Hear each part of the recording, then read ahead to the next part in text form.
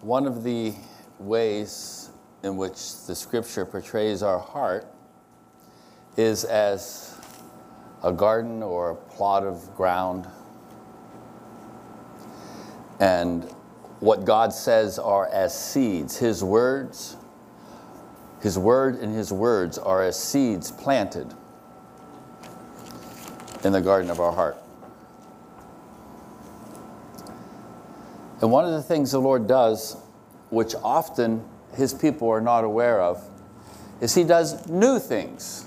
You say, well, of course I know that. Oh, no. I mean new things in a sense that it hasn't entered into your mind to even ask God to do it.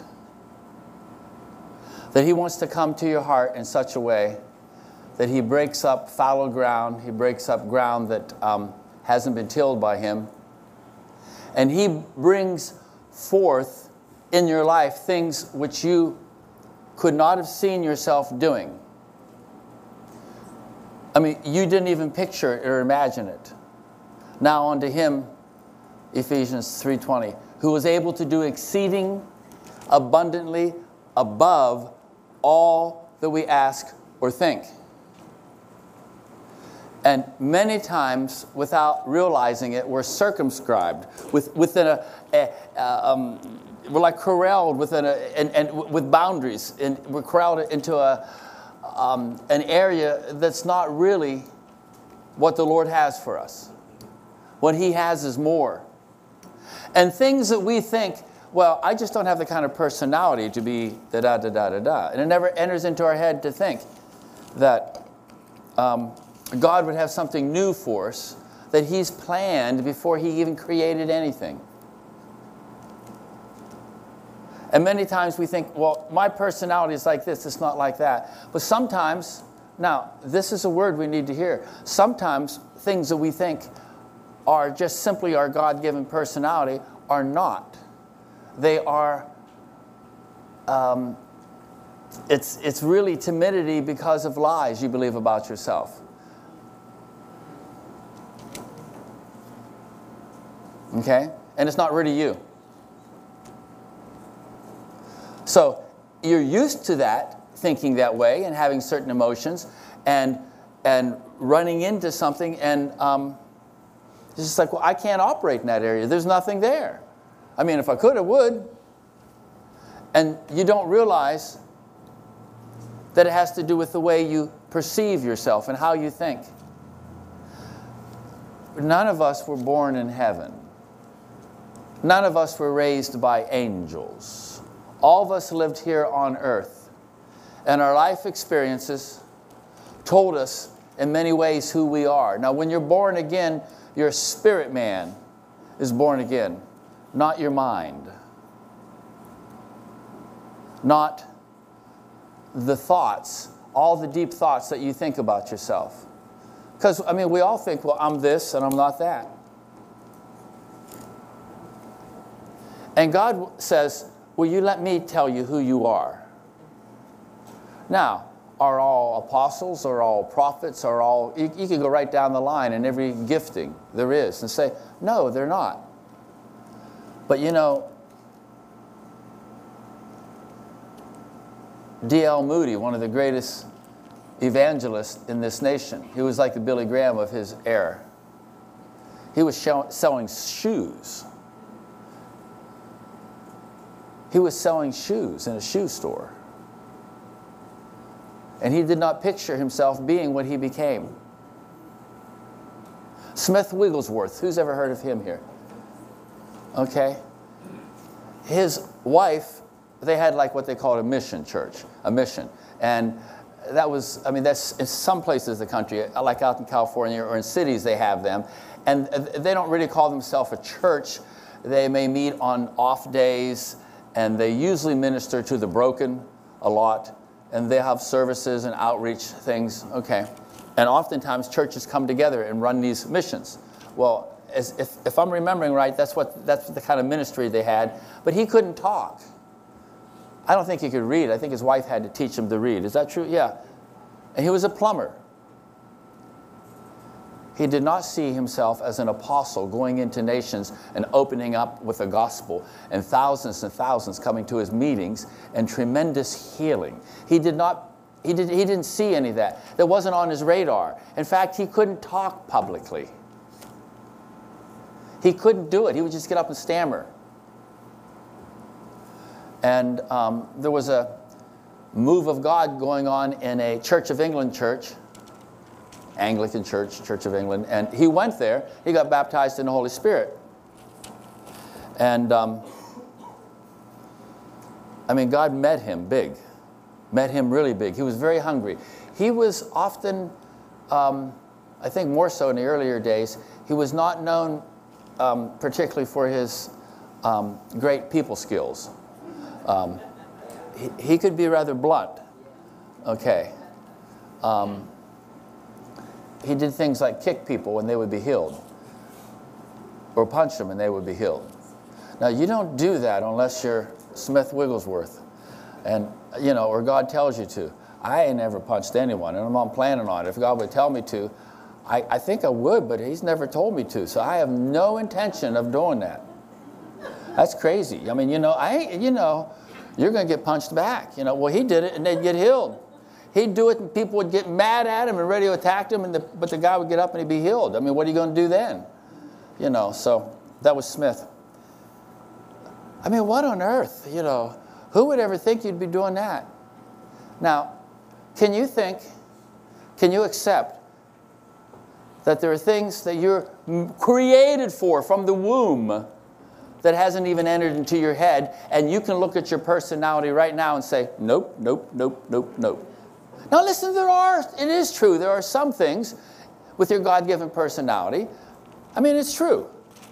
So you won't end up doing this, but your personality lends itself to this, and it's not because you're limited by your personality. You're uniquely formed and created the way God wanted you to be this, to go in that direction, and not this, you know what I mean, as you follow the Lord, to express Him in that way. Yes, that's a truth. But I started out saying that all of us, we're formed here on earth, not in heaven. So there's things perhaps we could have missed in our forming, and in our own thinking about who I am. Will you allow yourself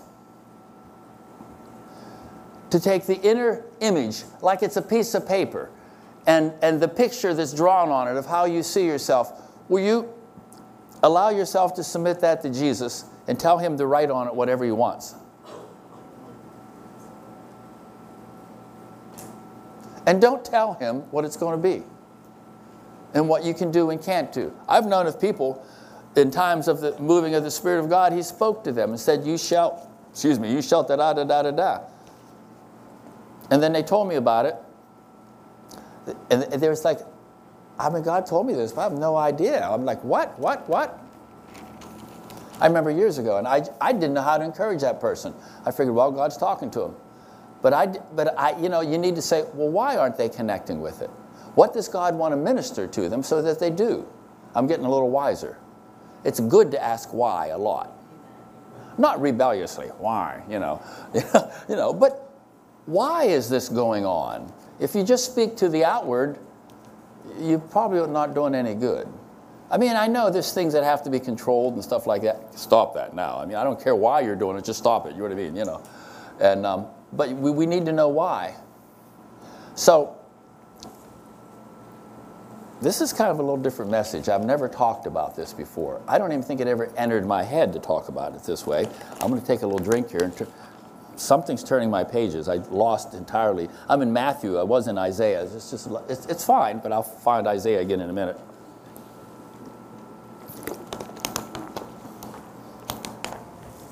I just went up another chapter in Matthew. Here we go. Back to Isaiah.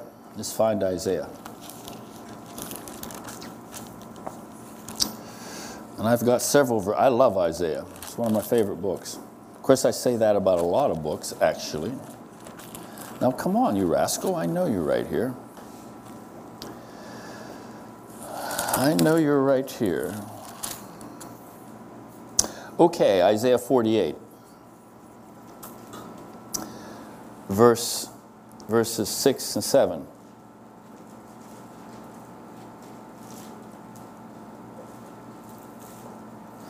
It really starts out the second part of the verse.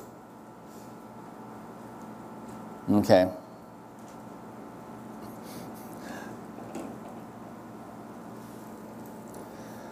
The second part of the verse, Isaiah 48, verse 6 says, I proclaim to you new things from this time. Can you pick it up where it is there? I'm not starting the first few words, or the first sentence or two. I'm picking up in the middle where it says, I'm reading out of the New American Standard. And I didn't even check this with the NIV or the King James or some of the other translations, the New Living. Sometimes I do that, check it in other translations too. I proclaim to you new things from this time, even hidden things which you have not known. Oh, isn't that interesting? Hidden things which you haven't known. Oh, could there be something about God's will for my life I don't know? Could there be things that have been hidden from me? Okay? They are created now, not long ago, and before the day you have not heard them. Boy, that's interesting, isn't it?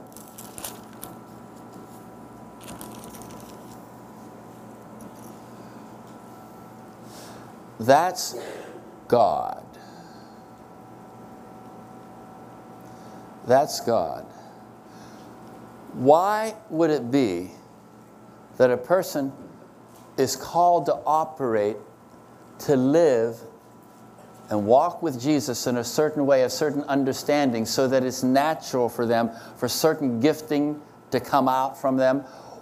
What is it that would cause them to not even know that? To not even think it? And if you'd ask them, they may say, that's not me.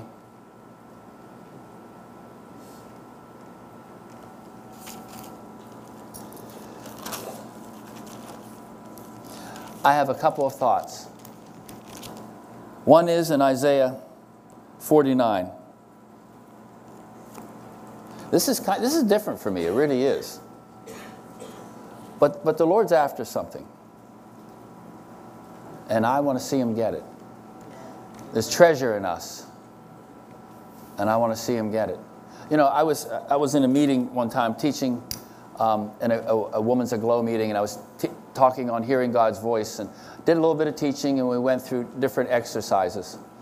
And on the one exercise, it was, Lord, how do you see me? What do you have to say about my heart? And so I had them pray that. I had them pray different things and then listen to the Lord and then share what they got. And when I prayed that, I figured, well, I'm going to do it too. I'm not just going to tell them, you know. I'll get back to my thought in a minute about what can keep us and hinder us so that we don't really know things that God has for us and doesn't even enter into our head. So I'll get back to that in a minute. But when I prayed, Lord, how do you see my heart? I saw a treasure chest. Now, when I say I saw it, picture a treasure chest in your head. Just picture one. And picture it open, full of gems and gold and silver pieces and stuff, and necklaces and whatever. And it's full, really full. Well, that's about how I saw it. It was on the screen of my imagination. Okay, and it wasn't, I don't think it was any stronger than what you're picturing, if you are picturing it right now. And it probably wasn't any stronger than that. But I asked the Lord, how do you see my heart? And this thought with sort of a picture of a treasure chest came in. And I've learned years ago that that's a way that God talks. One of the ways He does in pictures. There's pictures all through the Bible. They're word pictures. Okay? To stir your imagination so your heart can enter into it and feel and see it. You know, God speaks through pictures. It's all through the Bible. It talks about in Acts chapter 2 in the outpouring of the Spirit. It's for all of humanity. It's not just the prophets and the kings, but it's even on the bond servants, the bond slaves and the handmaidens. Do you know what that was? Those were the people who ran out of money or never did have it, and they had to indenture themselves to someone else just to live and to be a servant for so many years. They were called the lowest segment of society. And God would pour out His Spirit, the fullness of His Spirit on them. That's what that word's talking about. Okay? He would pour His Spirit out on them, and that all of His followers would have dreams and visions, and they would prophesy. That's part of the normalcy of what we have in walking with Jesus, isn't it? That's just part of what's normal, and it's for everyone. So God does speak in I call them mini visions or impressions. It's like the lowest level of a vision that there is, and I don't despise it. I get them quite often, and a lot of my ministry comes from that. And I just learned to trust my spirit. Did you hear that? I learned to trust my spirit. Paul talked about he talked about in Romans 1, he talked about God whom I serve in my spirit in the gospel of his Son. Or whom I serve with my spirit in the gospel. And he said, my spirit. So how did he know what to do as an apostle? Well, God put things in his spirit and he trusted that. And he obeyed and walked out on that. That's interesting, isn't it? So I saw this treasure chest and the thoughts started coming to me. He said, your heart is like this. And in your heart, I've put gifts. I've put encounters for other people. I've put faith. And I will take you and put you here, here, and here. And I'll open up the treasure chest and others will encounter me. These gifts will come out. There'll be impartation. And he's telling me these things. Okay? Did I really have faith for all of that? I mean, in measure, I was seeing it happening. But as far as seeing myself doing that to the extent that he was telling me, to that extent, and seeing Holy Spirit show up and do those things, no, I really wasn't. Will you let God tell you who you are? And don't say, here's my personality. Sorry, God, no. Wow, this is something, isn't it? I'm not telling you you now have to do things that God doesn't want you to do, and so you're stuck on your own trying to do it. No, that's pathetic. I'm talking about being close in hidden things, of things that have been hidden from you, of what he's designed you to be and to do, and you'll love it. God giving you freedom, seeing it, things you didn't even think about to ask him for. Now unto him who's able to do exceeding abundantly above all that we ask or think, according to the power that works within us. Be glory in Christ Jesus and in the church. Okay? That's what it says, isn't it? That's Ephesians 3, 20 and 21. Yeah. That's real, isn't it? So let's look at some reasons why, perhaps, we would be corralled in a corral that the Lord hasn't given us. That's not really the boundaries. Look, I want to be like Abraham, who went to the land of his inheritance, and God said, I'm going to show you. Well, he said, well, come out from, the land you're living in now, and this, whatever here, That's my bookmark, okay. Now I'm somewhere else in Isaiah. Whoop, there we go. Okay, so he said, come out from where you are and I will show you a land. And he never built anything in that land, did he? But he would go all around. God showed him all the borders of the land.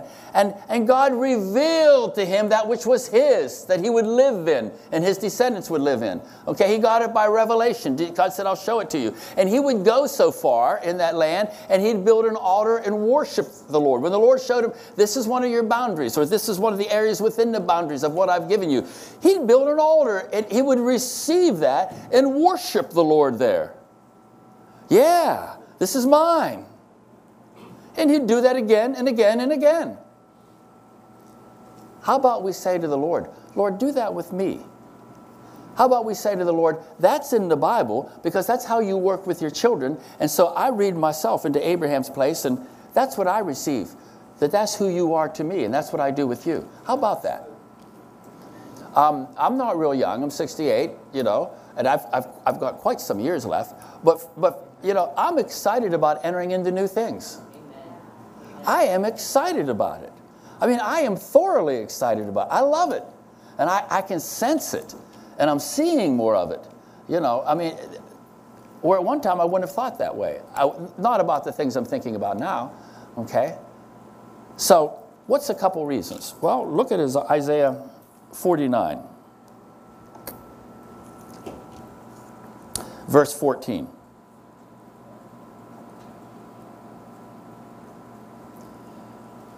But Zion said, I'm going to read a few verses and then I'm going to talk about them.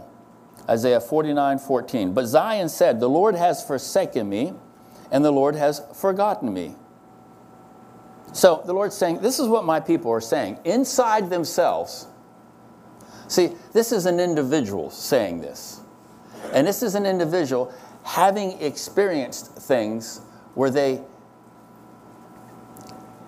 maybe had a hope for something and things didn't go the way they had hoped and it was disappointing.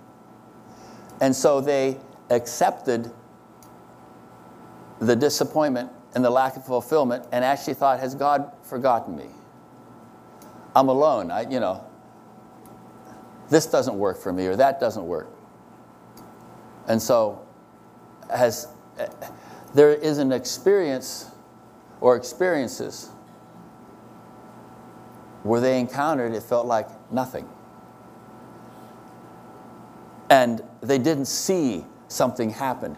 And inside of themselves, they pictured them standing alone and God not looking at them and the Lord not with them. And the Lord's heart, they didn't picture the Lord, working in them and doing things. So they'll just be themselves. And it's almost like God forgot them. And it's a conversation that goes on inside. And I know many times it enters the consciousness through moods and feelings. And they don't even put it in words like this. But it's a belief down inside. It's a heart level belief. If you listen to them long enough, you'll hear hints of it. If you listen to it long enough and how they talk, you'll hear words that come from that belief. In Proverbs it says, as a man thinks within himself, so he is. Okay, so let's go on down. But Zion has said, the Lord has forsaken me, the Lord has forgotten me. And the Lord answers the inner dialogue that's going on within the person. The Lord speaks to that heart level place where that lie is speaking to the person. And they're engaging with that lie and coming to their own conclusions. Did you hear that? The Lord speaks to that level within their heart. And he says, can a woman forget her nursing child and have no compassion on the son of her womb? It's like that's unthinkable. But then look what he says. Even these may forget, but I will not forget you. I will not forget you.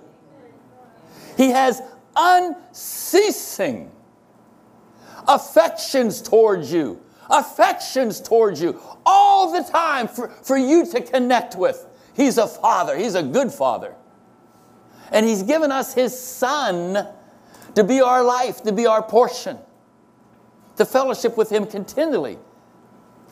He said, I will not forget you. Behold, I have inscribed you. You can even say engraved you on the palms of my hands. And here's Jesus. Well, let's just see if this bookmark stays this time and doesn't get blown away. Okay, so here's Jesus and who you are when he says, I've inscribed you and engraved you on the palms of my hands. And he's interceding before the Father on your behalf. Do you think what's written on his hands is your idea of who you are? Or do you think it's God's idea? What's written on his hands? Oh, yeah.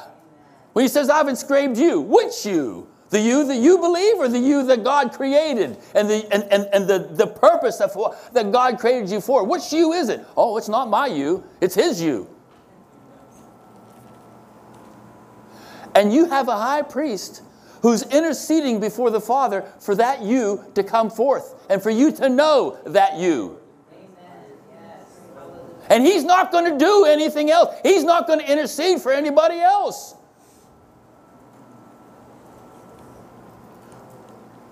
And he has secured from the Father the flow of the river of life that flows out from under the throne of God and of the Lamb. And everything it touches, it brings to life.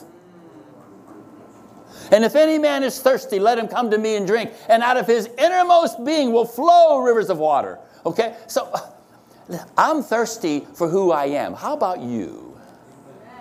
Because it's only that you that can fellowship with Jesus. It's only that you that can walk with Jesus. It's only that you that can bring glory to the Lamb. It's only that you that can be satisfied. I mean, really satisfied.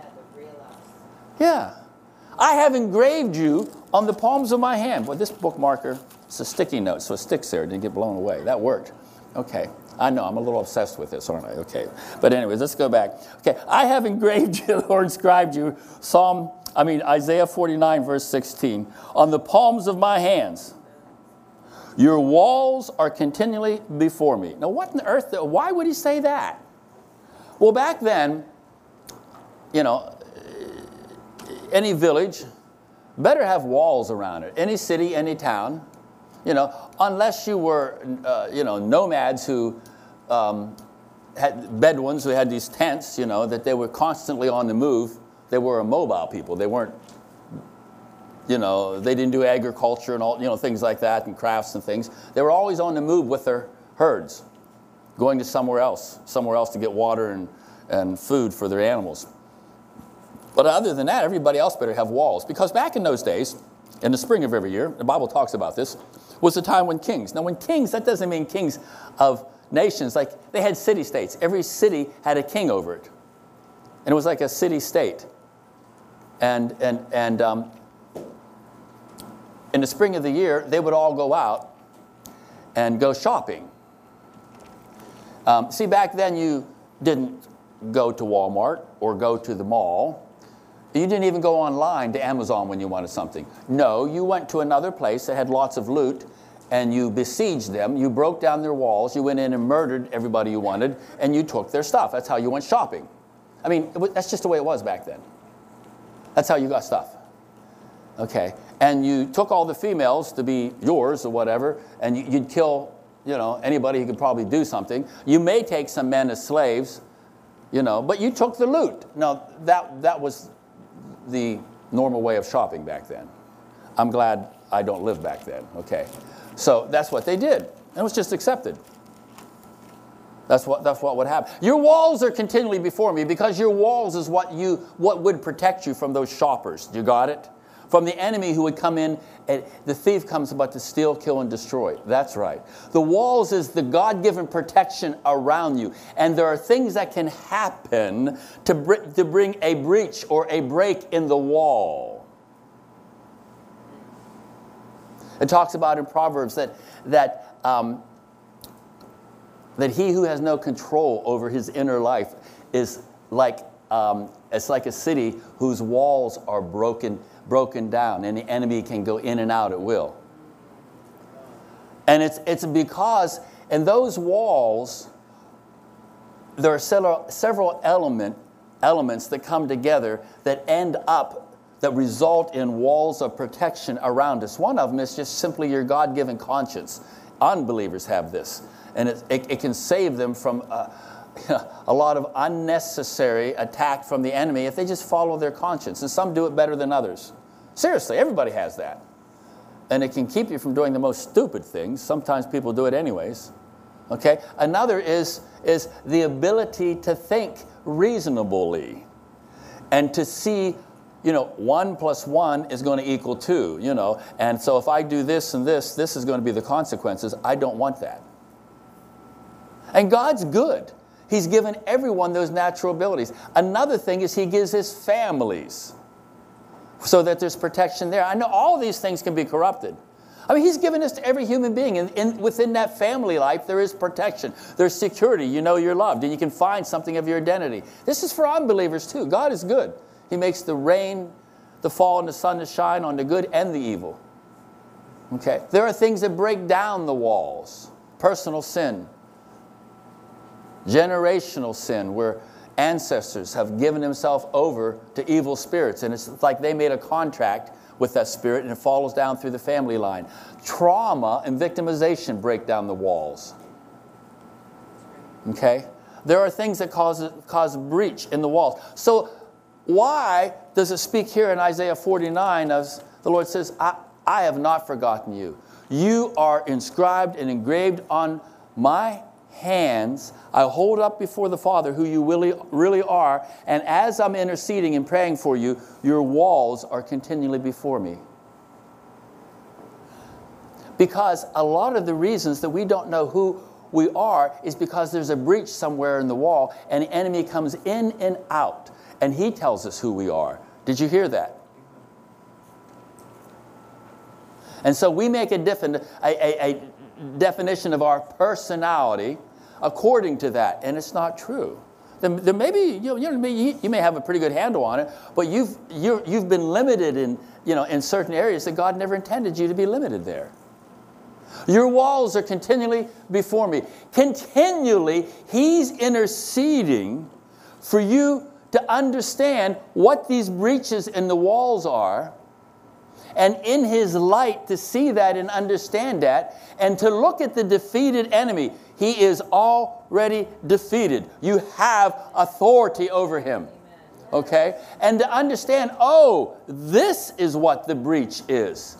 This is how my thinking has gone and aligned with the enemy. Or this is how these actions are. Or this is what's... And you open up to God in that area, and He gives you truth. And as you receive it and walk in it, you see, God moves in the light. So you're always walking in the light with Jesus, asking Him for more light. Listen, it's not you trying, if you're good enough at this, it'll work. No, it's your high priest who says, I'm interceding for the real you that's engraved on my hands to come forth, and I'm looking at your walls, and I'm praying for you to get the revelation, and all those breaches in the walls be shored up, be built up, and I'm sending people your way to help you. This is reality. Lean into it. Say, yes. And I will be that person. I don't have to be broken. I don't have to be broken. I don't have to be broken. I don't have to be broken. I love those words. Jesus knows what He's doing, doesn't He? Man, He knows what He's doing. And so I look at Him and I say, the Jesus that it talks about here, that's who you are. And that's who you are to me. I like it. I mean, this stuff is real. I experience this measure by measure, bit by bit, step by step. And I love it. Seriously. Every once in a while you get a big one. You know what I mean? That makes a big difference. Usually, it's just over time. The Lord shows you things. You believe it. You walk in it. You experience more of it.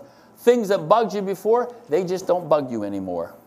But it would have been impossible for that to happen. It would have been impossible, without Jesus interceding for you and the Spirit of God revealing to you, you see, and people loving you and teaching you. I'm serious. It would be just utterly impossible. But I'm telling you now, it's not impossible. In fact, it's the norm for the believer. Hallelujah. You know what the norm for the believer is? Let me tell you. It's gauged by three things. One thing, the heart of the Father. And that determines what's normal for you. What God in His heart loves and what He does and His desire for you and what He's planned for you. So that's one variable right there that determines what's normal for you. The heart of your Father. The second thing that determines that is, what did Jesus do on the cross? What did He do so that you can be free to enter into the land of your inheritance? To what extent does His death on the cross set you free? Does it fully do that so you can enter fully the land of your inheritance? Does it fully provide all punitive measures against your personal sin so that there's no more judgment against you, and there's not a rod in God's hand, His hand, that when you come to Him, He's looking at your failures, and there's going to be punitive action going on right now. You're going to be punished. How great is the death of Jesus on the cross? What does it mean to be justified by faith? It means just as if I'd never sinned. So this second standard by which you are to find out what's normal for you is what Jesus did on the cross. A third thing is, what's he doing, his present day ministry on your behalf? We often don't think about this. Man, we'd be dead in the water, sitting ducks, if he wasn't our high priest right now. Just forget it.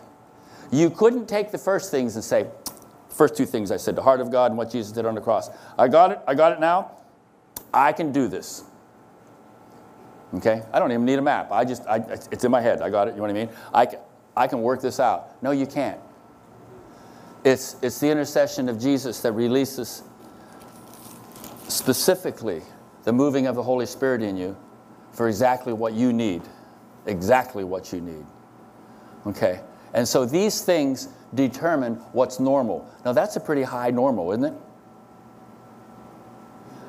That's a pretty high normal. But it's actually normal.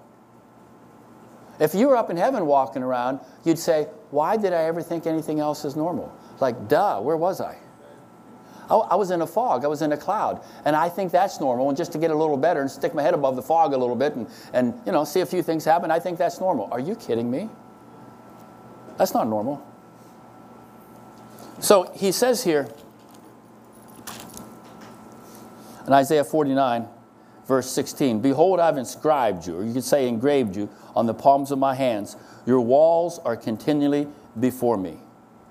Well, are they continually in his heart? And is he interceding because he sees what condition your walls are in? Yeah, he is, isn't he? Okay, let's go on. Your builders hurry. Now, I'm prophesying to this. Listen, church, and every individual here, and if you're listening somewhere else and you love Jesus, listen to me. Your builders hurry. Your destroyers and devastators will depart from you. He's interceding. And he says, right now is the time. As a result of me holding the real you before the Father and looking at what you need in your walls, I'm moving in the builders who will build you up. I'm moving in the ministry of my spirit, of my angels, of my pastors, my teachers, of a brother or sister who loves you. I'm moving them in. They're hurrying. Your builders. Revelation and truth and understanding is coming to you. Empowerment is coming to you so that you can see and break agreement with the lies of the enemy, the deep hidden lies, heart level lies. He will bring into the light. They will not be hidden in the darkness because those lies are the things that bind us. Generally, it's the things we don't know that trip us up, not the things we know. And the things we know, we understand, and we just say, I got to try harder. I got to do better because I know this. Yes, there are some things where we do have to make a commitment to the Lord. If you'll do that, things are changed. But you know what often trips us up with people who are sincere in following Jesus? It's what they don't know. And they can keep trying harder, and that just doesn't work. It's what they don't know. But God is light. In Psalm 18, David said, you light my lamp. You illuminate my darkness. Through you, I can run through a troop. I can leap over a wall. You make my hands to bend a bow of bronze. I pursue my enemy. He cries out for help, but there is none, and I pour him out like mire upon the streets.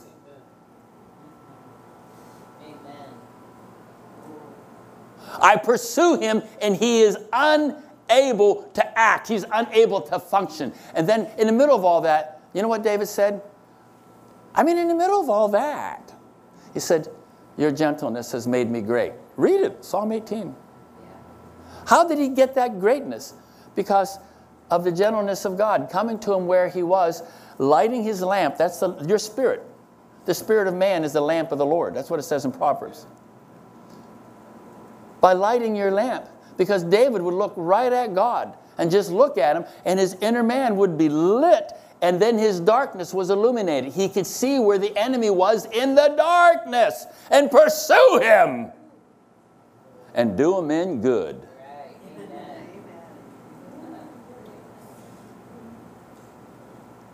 How about some of that working? Who you are is engraved and inscribed on my hands. I've not forgotten you. I will never forget you. And I hold you continually before my Father as I look at your walls. And I'm saying, builders, hurry. Come on, hurry now. Come. Builders, come. The operation of God in His kingdom, so that in His light you see light. Now, I talked about this last night. I don't know if I did the night before or not. This operation with the kingdom of God, when things are brought into the light, they can't lie to you anymore. You see them for what they are. And you see yourself for what you are.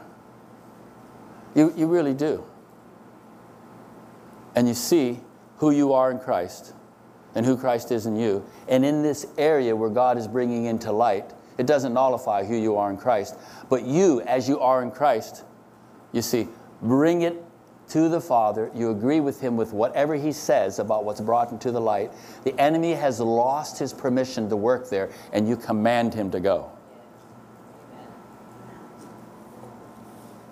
And he's no longer part of the inner landscape of your thinking and your emotions, telling you that it's just part of you. Ooh, isn't that interesting? God, light my lamp and illuminate my darkness. If David hadn't that in his relationship with God, David wouldn't be in the Bible.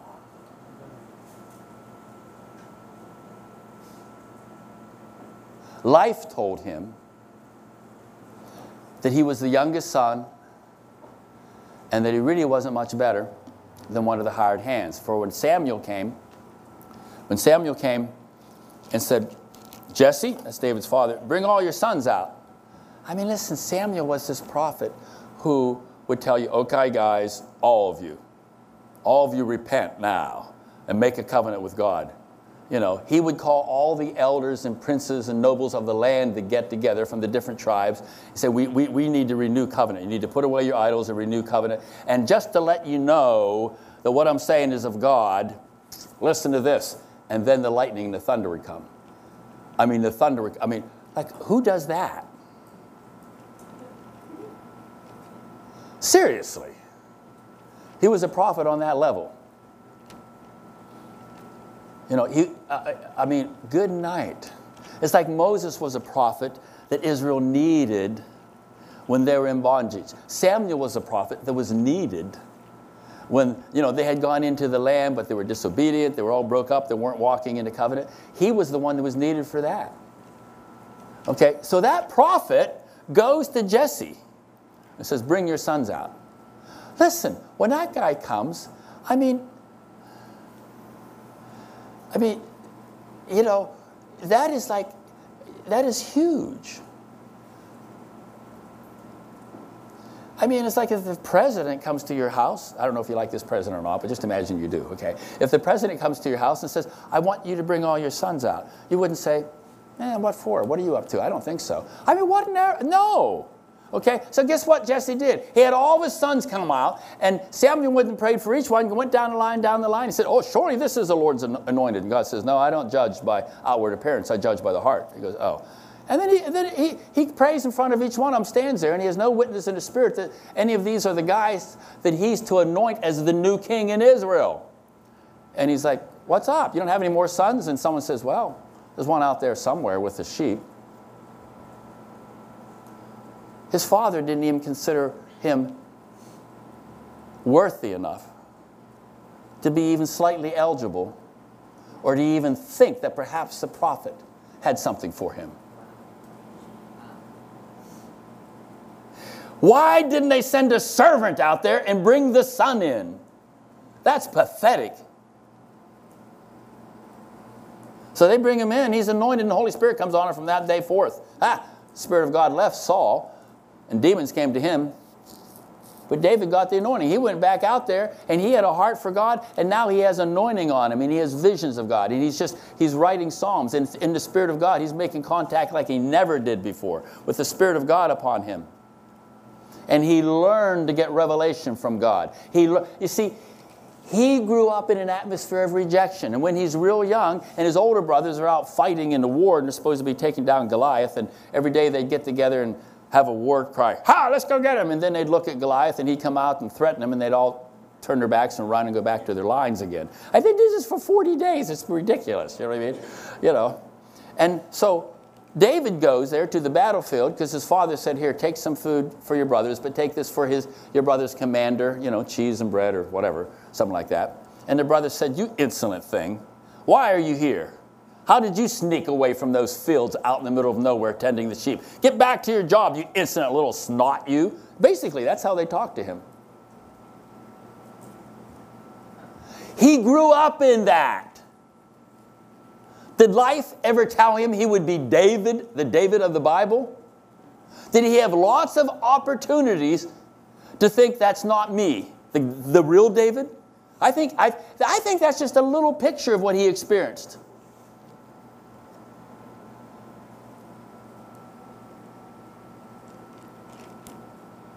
I want to know the real me. I want to know that God created me. I want that. Okay? And I don't want those feelings inside of me coming up telling me who I am.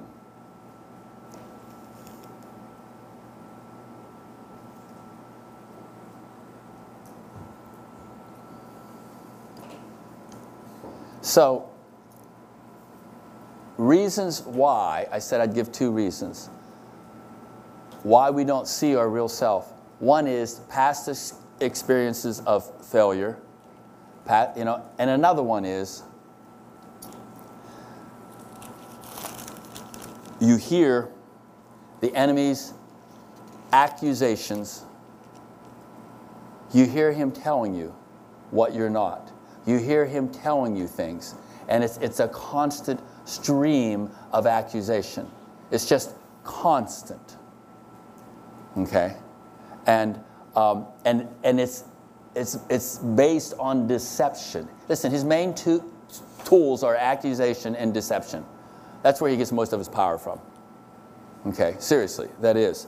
And what God says is, well, I'll tell you what he says in a minute as soon as I find it.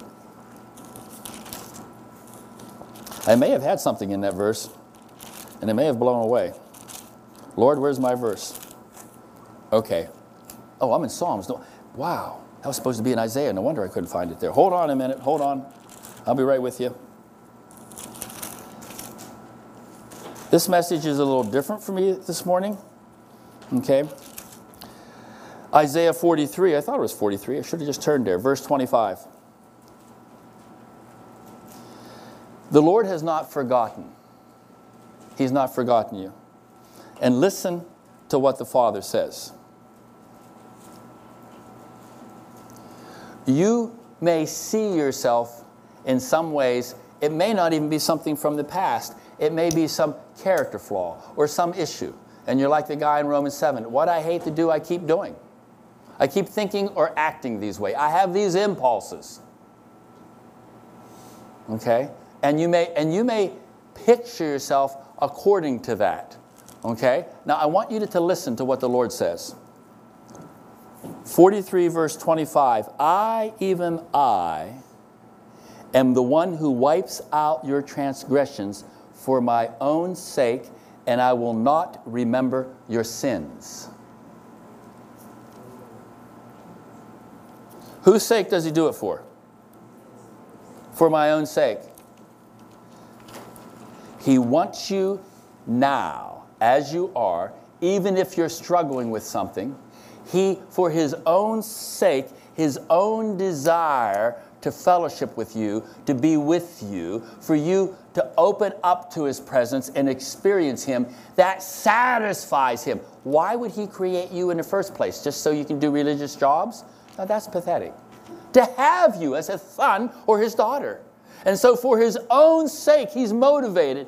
And he wipes out our transgressions. Our transgression is you cross the line you're not supposed to. Sin can be, one definition of sin is, you may even be trying, but you keep falling short.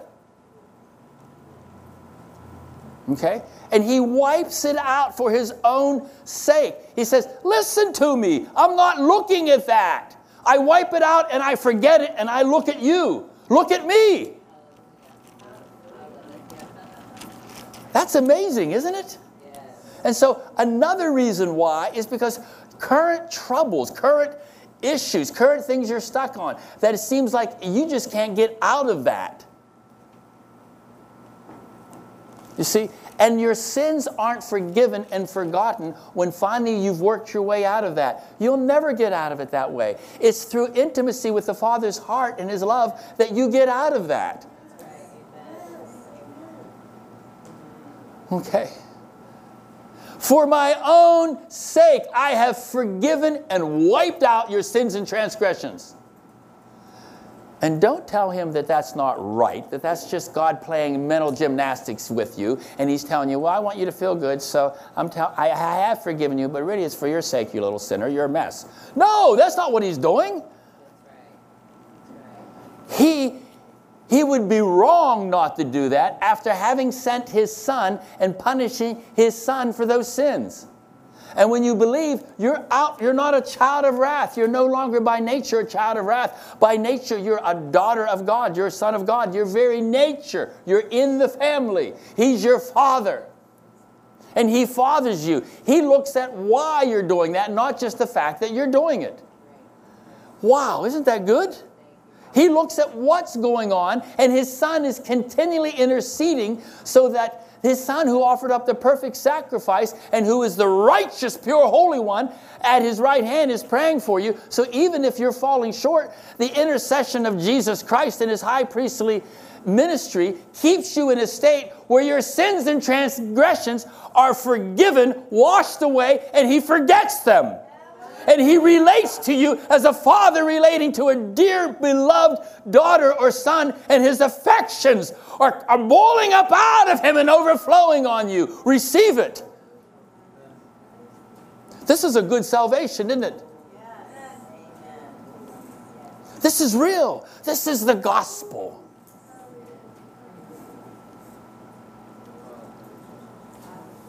I've not forgotten you, Jesus says. I did what the Father set me to do. I gave myself up for you, and in being raised from the dead, I continually live unto God, unto the Father. For your sakes, I continually intercede and present you and confess you before the Father. Jesus is confessing your name and the real you before the Father. And God is righteous to forgive and forget your sins and to come to you as a Father and deliver you and to speak truth, to light your lamp and illuminate your darkness.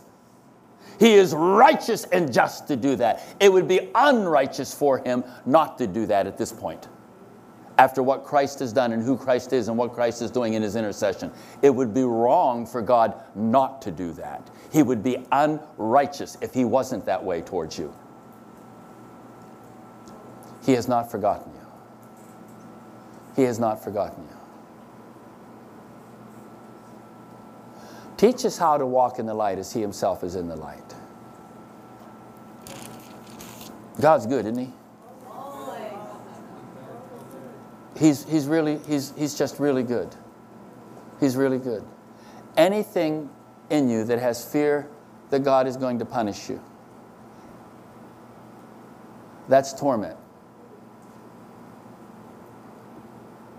Anything that keeps you in some measure drawn back from God. Oh, sometimes you forget it and you enter and do this or that and you feel really happy in the Lord, and then you remember what you think is yourself and you feel distance from God again. All of that is the result of demonic deception. Wounding of your heart and the enemy working through those wounds to deceive you. That's all that is. It has nothing to do with God's heart towards you. Nothing to do at all with what Jesus is interceding for you and how God feels about you. Nothing to do with that. Did you hear that? Oh, praise God. Praise God. Thank you, Father. So, Lord, thank you. So when you get revelation out of the Word of God, man, you write it down and say, this is me. This is who I am. It's what I do. And if someone prophesies over you, or you hear a prophecy in a meeting, and man, and it just speaks to your heart, you write that down and say, yeah, Jesus, you're lighting my lamp.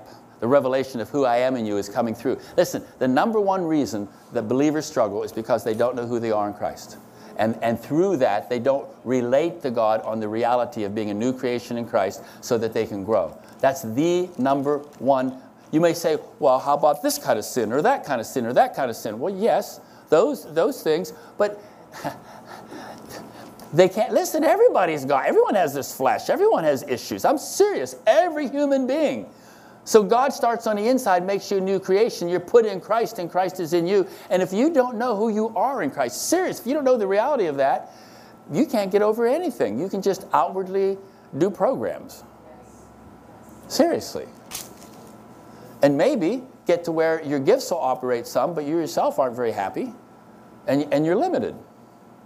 The number one reason is because we don't know what God has done for us in Christ and who you actually are now on the inside. Now, that's not your soul and your body, but you are a spiritual being, and you have a God-given soulish personality and function, and you express yourself through that God-given personality and soulish function through your body. But you are a born-again, clean, pure spirit being, a child of God. Wow. That's who you are in Christ. You see, that's powerful, isn't it? Okay, so let's end on Isaiah 54. Now listen, if I prophesied over each one of you, it would not be, and you know, and it could be in many different ways for the truths of what I'm saying now to go in your heart. It would be no more powerful than what I'm presenting right now from the Word. Do you hear that? Take this as the voice of God talking to you. Okay? Seriously, take it that way. Okay? Isaiah 54. I was praying for someone one time, and I was disgusted because of how I was perceiving their stubbornness, their rebellion, their complicity with horrendous things that wasn't their past life, their just refusal to get out of it. And I went to God with that attitude, and He rebuked me.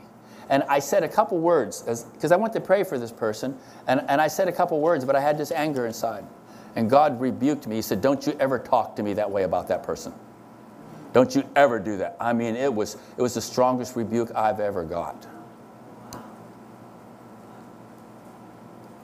Man, did I get it. I had no idea of things that had happened to this person. And had they been in their shoes, I don't know what I'd be either. I had no idea of the extent of things that this person had experienced. Stuff that can destroy you, literally. And sometimes those seeds come out later in life. I had no idea. Okay. And the Lord gave me these scriptures after He rebuked me, as I was praying for this person. Starting in verse 9, Isaiah 54. For this is like the days of Noah to me, when I swore that the waters of Noah would not flood the earth again.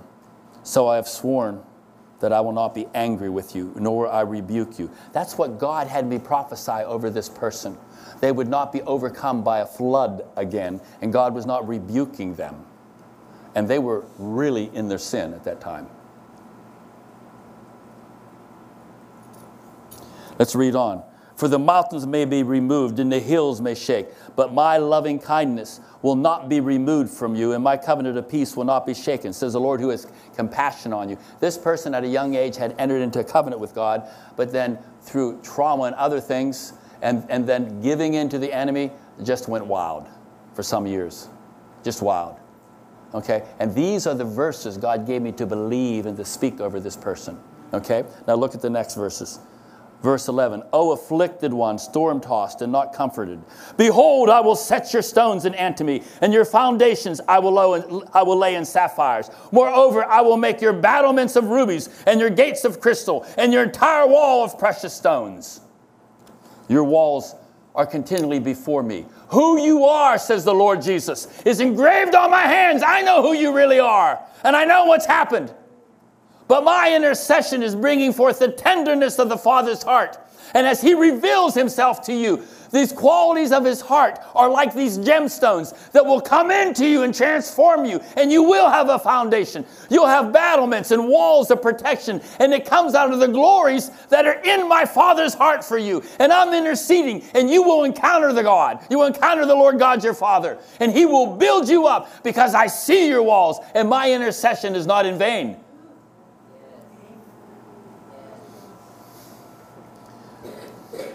I think we should believe this. What do you think? I think we should believe this.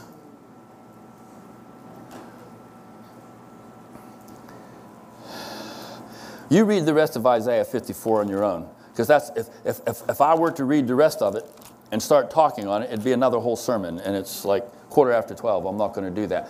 But in the context of the verses we just talked about, and even the example I gave you, okay, read the rest of these verses. Put them in a context. Okay? The context of one who is so messed up. And their sin and the consequences of their sin was like a flood that came over them. A destructive flood. And God says, there won't be any more floods. God's saying, this is what I'm going to do. And I'm not rebuking you. I'm not angry with you. Oh, afflicted one is storm-tossed.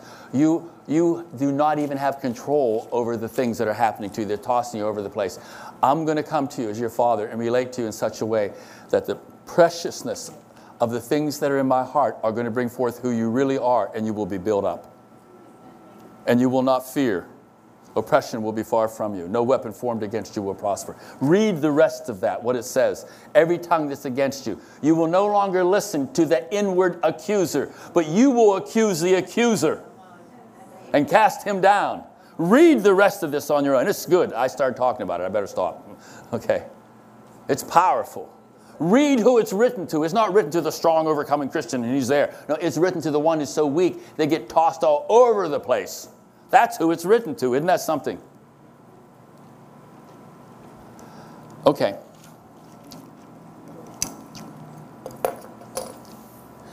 I put my trust in you, Lord Jesus. You are my hiding place. Your name is a high tower. I run to you, and I am lifted up on high. And I trust your intercession. You're the perfect high priest for me. You're the perfect head, my living head in my life. You are amazing, Lord Jesus. I trust you. I confess you as my king, my life, my high priest. As the apostle sent forth from the Father, having done the work the Father gave you to do, and returning as my high priest. That's what it says in Hebrews, the apostle and high priest of our confession. And I confess that's who you are to me, Lord Jesus. And you have secured the legally perfect, continual display of the Father's affection to my heart and understood by my heart, received and understood. The transformative love of the Father. You have secured that in a way that no accusation can stop. I will not believe the accuser. Your blood has forgiven, wiped clean my sins and transgressions, and the Father remembers them no more, but beholds me. That is the words in my mouth that I confess. That's the reality I partake of. You light my lamp and illuminate my darkness, for by you I see the enemy. He's not in the darkness, and I run right through him. I leap over the walls that are imposed. I leap right over him. You light my lamp with the revelation of who you are, of your covenant very being towards me. I love you, Daddy, Father. I love you. Come on, I'm showing you how I talk to God. You guys talk to God that way, okay? I'm showing you how I talk to him. I eat his word, it goes into me, and I speak it back to him. Look at him looking at you. Look at him looking at you. Beholding you, beholding your walls. Releasing the essence and the purity of what's in the Father's heart to you, undiluted. The reality and essence of what's in the Father's heart, undiluted, going into your spirit, drop by drop, every drop so concentrated, so undiluted, and so pure, drop by drop by drop, going into your spirit. That's right. Lighting the lamp of your spirit. That's what you're doing, Father. And I walk in the light, the evil one doesn't touch me. Because as I walk in the light, Satan, you are who you are, the loser. And I am who I am. I'm the one who has the mystery, Christ in me. The mystery that changes everything, Christ in me. Thank you, Daddy. Thank you, Daddy. Now, tell him how you're going to talk to him. Are you going to talk to him the way I just talked to him? Tell Abba Father, Daddy Father, how you're going to talk to him now. You're going to believe in the intercession of Jesus. You're going to believe that he sees your walls, that he's not punitively acting towards you. That means punishing you for unjust deeds you've done. Or is he your Father? Tell him how you're going to talk to him. According to the revelation of your word or according to the deception and accusations of the enemy. Let him know right now. Tell him how you want to talk to him. As you talk to him with those words, you're actually partaking of his nature. You're eating him and feeding on him. As I live by the living Father, so he who eats me, John 6, Jesus said, so he who eats me shall live by me. Take words and eat him, partake of him.